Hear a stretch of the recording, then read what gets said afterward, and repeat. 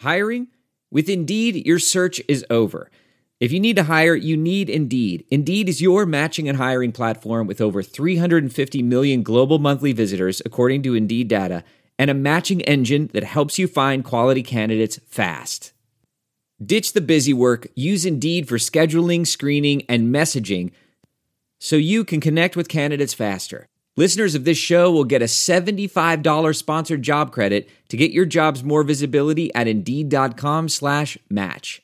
Just go to Indeed.com/match right now and support our show by saying you heard about Indeed on this podcast. Indeed.com/match. Terms and conditions apply. Need to hire? You need Indeed.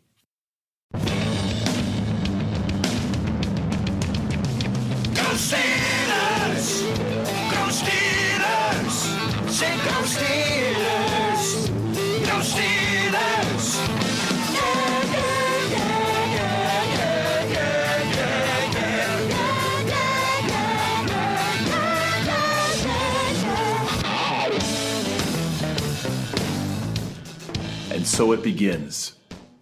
Pittsburgh pursuit of the 7th Lombardi Trophy. The season comes ushered in on the shoulders of an excited but expectant Steelers fan base. Many view this year as the last in an era where the window has been wide open to the possibility of a renewed dynasty. Even though in the 13-year Ben era, this team has won 2 Super Bowls, 2 conference championships, 7 division titles, and has never gone below 500. Steelers Nation somehow feels cheated. Maybe the bar was forever set 42 years ago when Pittsburgh began its streak, winning a superlative 4 Super Bowls in 6 years.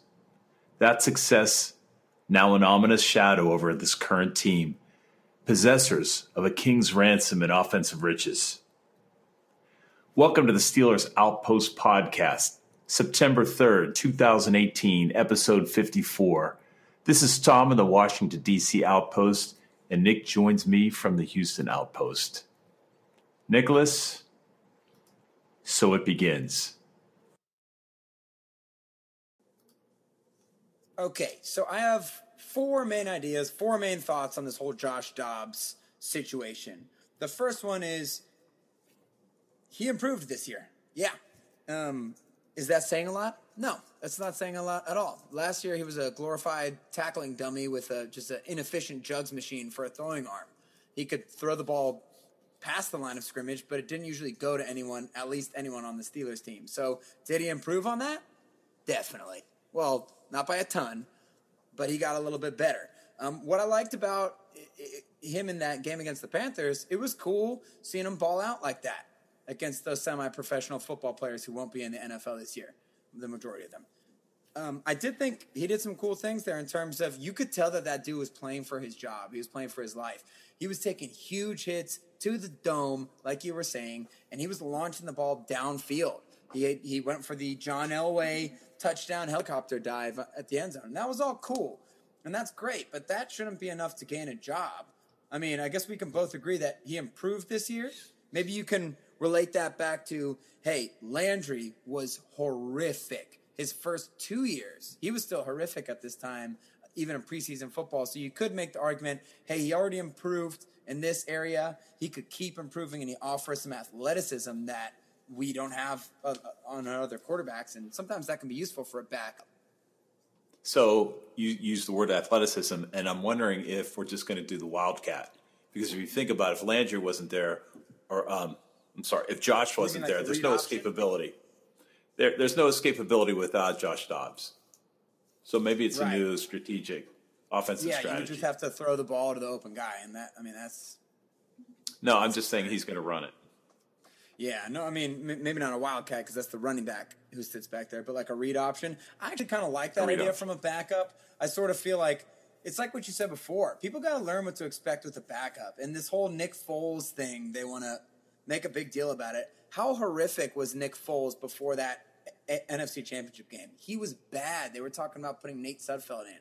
And then he played great NFC Championship and played one of the best Super Bowls a quarterback has ever played. And what has he done in this preseason? He has been terrible. The Eagles offense hasn't even scored with him on 10-plus drives. right? So Nick Foles had the game like the Bishop did in Caddyshack, if you're old enough to remember that. That's right. And Storm, struck down by God, sending lightning, right? thunder, right? Exactly, right. He did, and that's why it's one of the coolest stories ever, because this wasn't like some diamond in the rough. Just something about Nick Foles. Sometimes he just balls out and throws 7 touchdown passes like he did in his first start, or beats the Patriots in the Super Bowl, or sometimes he plays like he's playing now in the preseason. So maybe it's when you have nothing to lose, and Josh Dobbs was at the end of his rope. Yeah. And as you said, he balled out. He did, but let's look at what he did the rest of the preseason. He was terrible. Not only, he wasn't just average or mediocre, he was terrible. Those 2 unbelievable James Washington touchdown catches, those both should have been interceptions. Those were thrown really poorly. And then I think he also underthrew James Washington when he had 10 yards on his defender for a 70-yard touchdown in that game, right? And what did he do the next game? Came out, threw a pick 6 on his first play, right? I mean, he played bad in the preseason. Did he improve? Yes. He was no longer the worst quarterback. He was just a bottom 5 or 10. That's probably an exaggeration. It wasn't bottom 5 or 10. But you look at that, like, he didn't even play that well in this preseason. And then when he played against the Panthers, it was like, yeah, that was pretty good. So I'll just ask, I mean, are they trying to save money? What did they say, $3 million because we don't have Landry it's anymore? Negligible at that point. So it's a conundrum. It is really interesting. We'll never know the answer. I agree with you. I can't believe they traded Landry or they dropped Landry for Josh Dobbs. So Josh Dobbs had a Landry's a starter or anything like that. But here's my next point about him. The and it's in regards to the Steelers going all in to chase a championship this year. We talked about this a lot before the draft, before free agency, and all that stuff.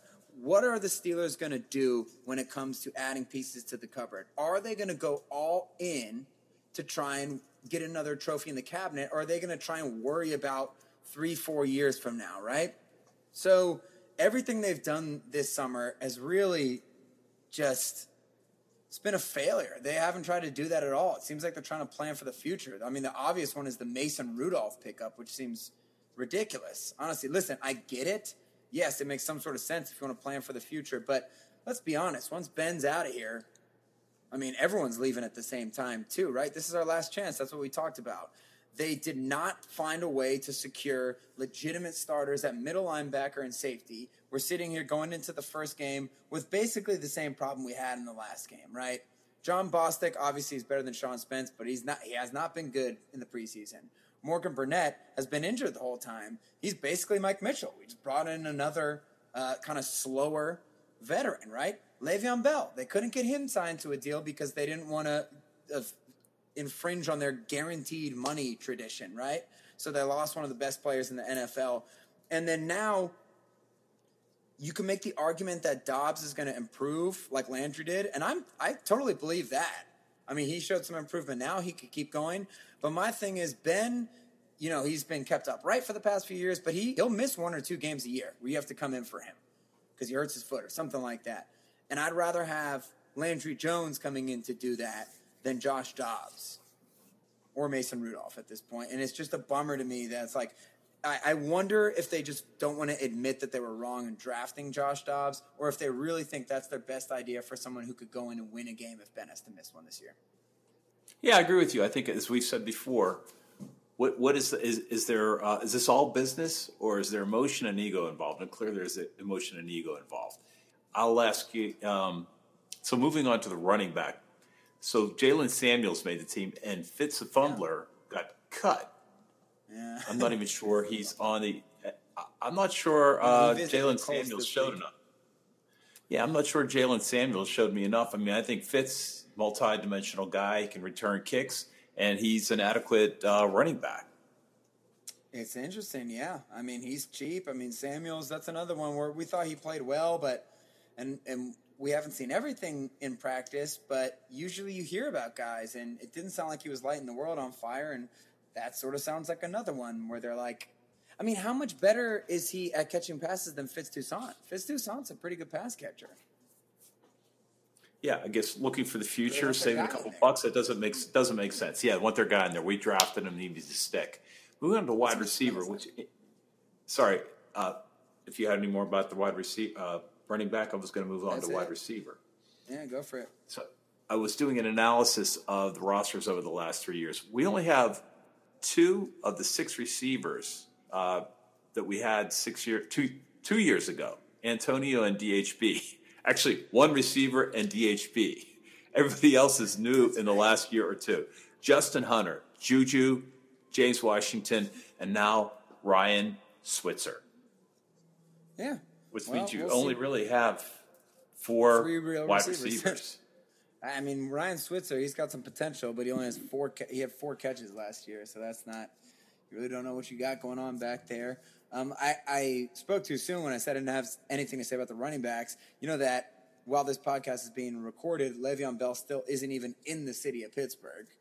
Marquise Pouncey and a lot of people seem to be adamantly suggesting that he'll be in Pittsburgh by Wednesday, which is when the actual practice week starts. But I don't know. That guy held out. Man, you could have some issues. Although I wouldn't feel like it's a total disaster. I don't think it's going to happen, but if it did, I do sort of feel like you're in okay hands with James Conner and the Riddler and Samuels. Well, I can only worry about the guys that are in camp, as Mike Tomlin, I'm sure, would say. If Le'Veon doesn't show, I'm not sure how this works. Do you not have him on the roster and bring Fitz back? So you have 4. Do you even care that you have 4 running backs, or you can just go into the season with Conner, Ridley, and Samuels? They go with 3, and the assumption is once Le'Veon gets added to the active roster, the Riddler or Samuels will get dropped down to the practice squad, or the Riddler will get released. We don't know which one that'll be, so that will be interesting to see too. I'm just checking checking as you speak. If Le'Veon doesn't get there. Okay, but Le'Veon's already on the active roster. He's been named to the active roster. That's my question. Well, he's on the depth chart, right? It's kind of weird. No, he's on the active roster. He carries a roster exemption, which is it's some exception for him. Is that like the answer is no? They don't dress 4 running backs for any games. Okay, I was just wondering, is that like our rugby player exemption? Scott? Similar, but for like a good player. You want to get into the Browns game? I mean, we could go. There's no other real big surprises. It is nice to see that some undrafted free agents got onto the team with Ola Adeniyi at outside linebacker, the mini James Harrison. That's pretty cool. Actually, there's breaking news about Ola. He's on injured reserve now. He's been dropped to reserve, and Nat Baraha has been brought in. Yeah, Ola will be back in 6 weeks. He said. Sure. If you have to sit on Twitter the entire time if you want to know what's going on right now. You do. It doesn't really matter. So, I want to move on to the Cleveland game, which we're facing on Sunday. First game of the year. Cleveland is absolutely revamped. 7 new players on offense, 5 new players on defense. And these guys, I actually went through this on defense. There's a rookie and 4 second-year players. I mean, there's a lot of youth on this team, but a lot of talent. And they got Turd Haley as their offensive coordinator. I think that's as big of an addition as anybody else almost. I mean, so they're just getting off Hard Knocks. They are super vamped up. Obviously, they got Baker Mayfield in the draft. They got Tyrod Taylor. They brought over LaRon Landry. Wait, jeez, not LaRon Landry. That guy had a upper body that was 6 feet wide. We're talking about Jarvis Landry. And they got some guys who have added some attitude. And I'm sure they got an offensive coordinator who will add a scandal or two and some drunken incident in Cleveland bars. But so what I'm trying to say is they got attitude and they think they're good now. And I got to be honest, they got a ton of talent. I mean, that's how the league works. You suck as bad as the Browns do. We try to give you players. And granted, they only have about half of their draft picks from the past 3 years, if that, not even. But they got some real players. And this team with Deshaun Kaiser should have beat the Steelers in the opener last year if it weren't for Antonio Brown literally taking over the game, taking the team and putting it on his back, though, and leading them to the promised land. So I think the Steelers will be more prepared for a slow Le'Veon start in this first game, but I wouldn't even It would be an upset if the Browns won this game, but it wouldn't be shocking. That being said, I feel like the Steelers maybe were sleeping last year and they might be a little bit more prepared for them, especially with all the press around the Browns and the familiarity. Yeah, speaking of the Browns and first game jitters or first game win or loss, I mean, it is a very difficult first third of the season. Opening with the Cleveland Browns, moving to the Kansas City Chiefs. I don't want to take that for granted, as much success as we have, but then going to Tampa Bay, Baltimore, Falcons, Cincinnati. Yeah. The whole schedule is brutal this year. I don't know where the Steelers rank in strengths of schedule, but there's really no games on here when you're looking through it that are easy. So you got to get the one against the Browns to start. I mean, you're basically playing at home, at Ben's home in Cleveland there, where he is the father of that stadium. And you got to get it going. I do think the Steelers will win, but, man, they got a lot of talent. Also, the guy to be watching in this game is Myles Garrett for the Browns, the defensive tackle who was taken – or defensive end, defensive tackle, defensive – he's basically Atlas, the guy who carries the globe on his shoulders. That's basically Myles Garrett. He is now looking like the embodiment of talent that is required to become a number 1 overall pick in the NFL draft. He has been dominating in the preseason, and he's going to be coming out ready to try and tackle Ben, which he's obsessed with doing. As acknowledged by Alejandro Villanueva. Indeed. I don't know if you saw the interview. He did say, somebody asked him about the roster cut down. He said, look, I only have one worry on Sunday. It's number 95. Yeah. Well, he's right. That's going to be difficult because that guy's a beast. Hey, and, look, Todd Haley's got some familiarity. So we are on the precipice of something we've been waiting on for months. So we're very excited about kicking off our regular shows where we can talk about games instead of fake games and rumors that don't turn out to be true. And we really appreciate backup quarterbacks. It'll be interesting because there are guys who are injured who are going to come back onto the roster. So it'll be interesting to see who drops off of the current roster. Okay, you're nodding. I don't have any more analysis about this, but we appreciate you listening to the Steelers Outpost podcast. We do this each week. We get it out by Monday, Labor Day, so we did get out Monday this week. If you haven't already subscribed, please give us a rating on Apple Podcasts. And if you like what you hear, please tell a friend. So we are trying to make this show as informative and entertaining as possible. And we'd love to get your feedback. Hit us up on Twitter at Steelers Outpost. Leave us a note on our website, SteelersOutpost.com, or shoot us an email at SteelersOutpost@gmail. Until next week, the first game of the 2018 season. Thanks for listening. Go Steelers. Woohoo! Okay, bye-bye.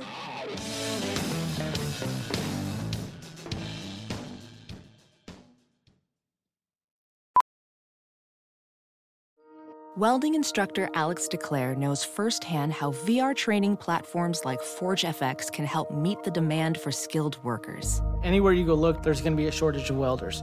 VR training can help welding students learn the skills they need to begin and advance in their career. The beauty of virtual reality is it simulates that exact muscle memory that they need. Explore more stories like Alex's at meta.com/metaverseimpact. As you write your life story, you're far from finished. Are you looking to close the book on your job? Maybe turn a page in your career? Be continued at the Georgetown University School of Continuing Studies. Our professional master's degrees and certificates are designed to meet you where you are and take you where you want to go. At Georgetown SCS, the learning never stops, and neither do you. Write your next chapter. Be continued at scs.georgetown.edu/podcast. Ophthalmologist Dr. Strauss has seen firsthand how the metaverse is helping surgeons practice the procedures to treat cataracts. Cataracts are the primary cause of avoidable blindness. He works with a virtual reality training platform developed by Fundamental VR and Orbis International to help surgeons develop the muscle memory they need. The result? more confident, capable surgeons. And even more importantly, Patients who can see. explore more stories like Dr. Strauss's at meta.com/metaverse impact.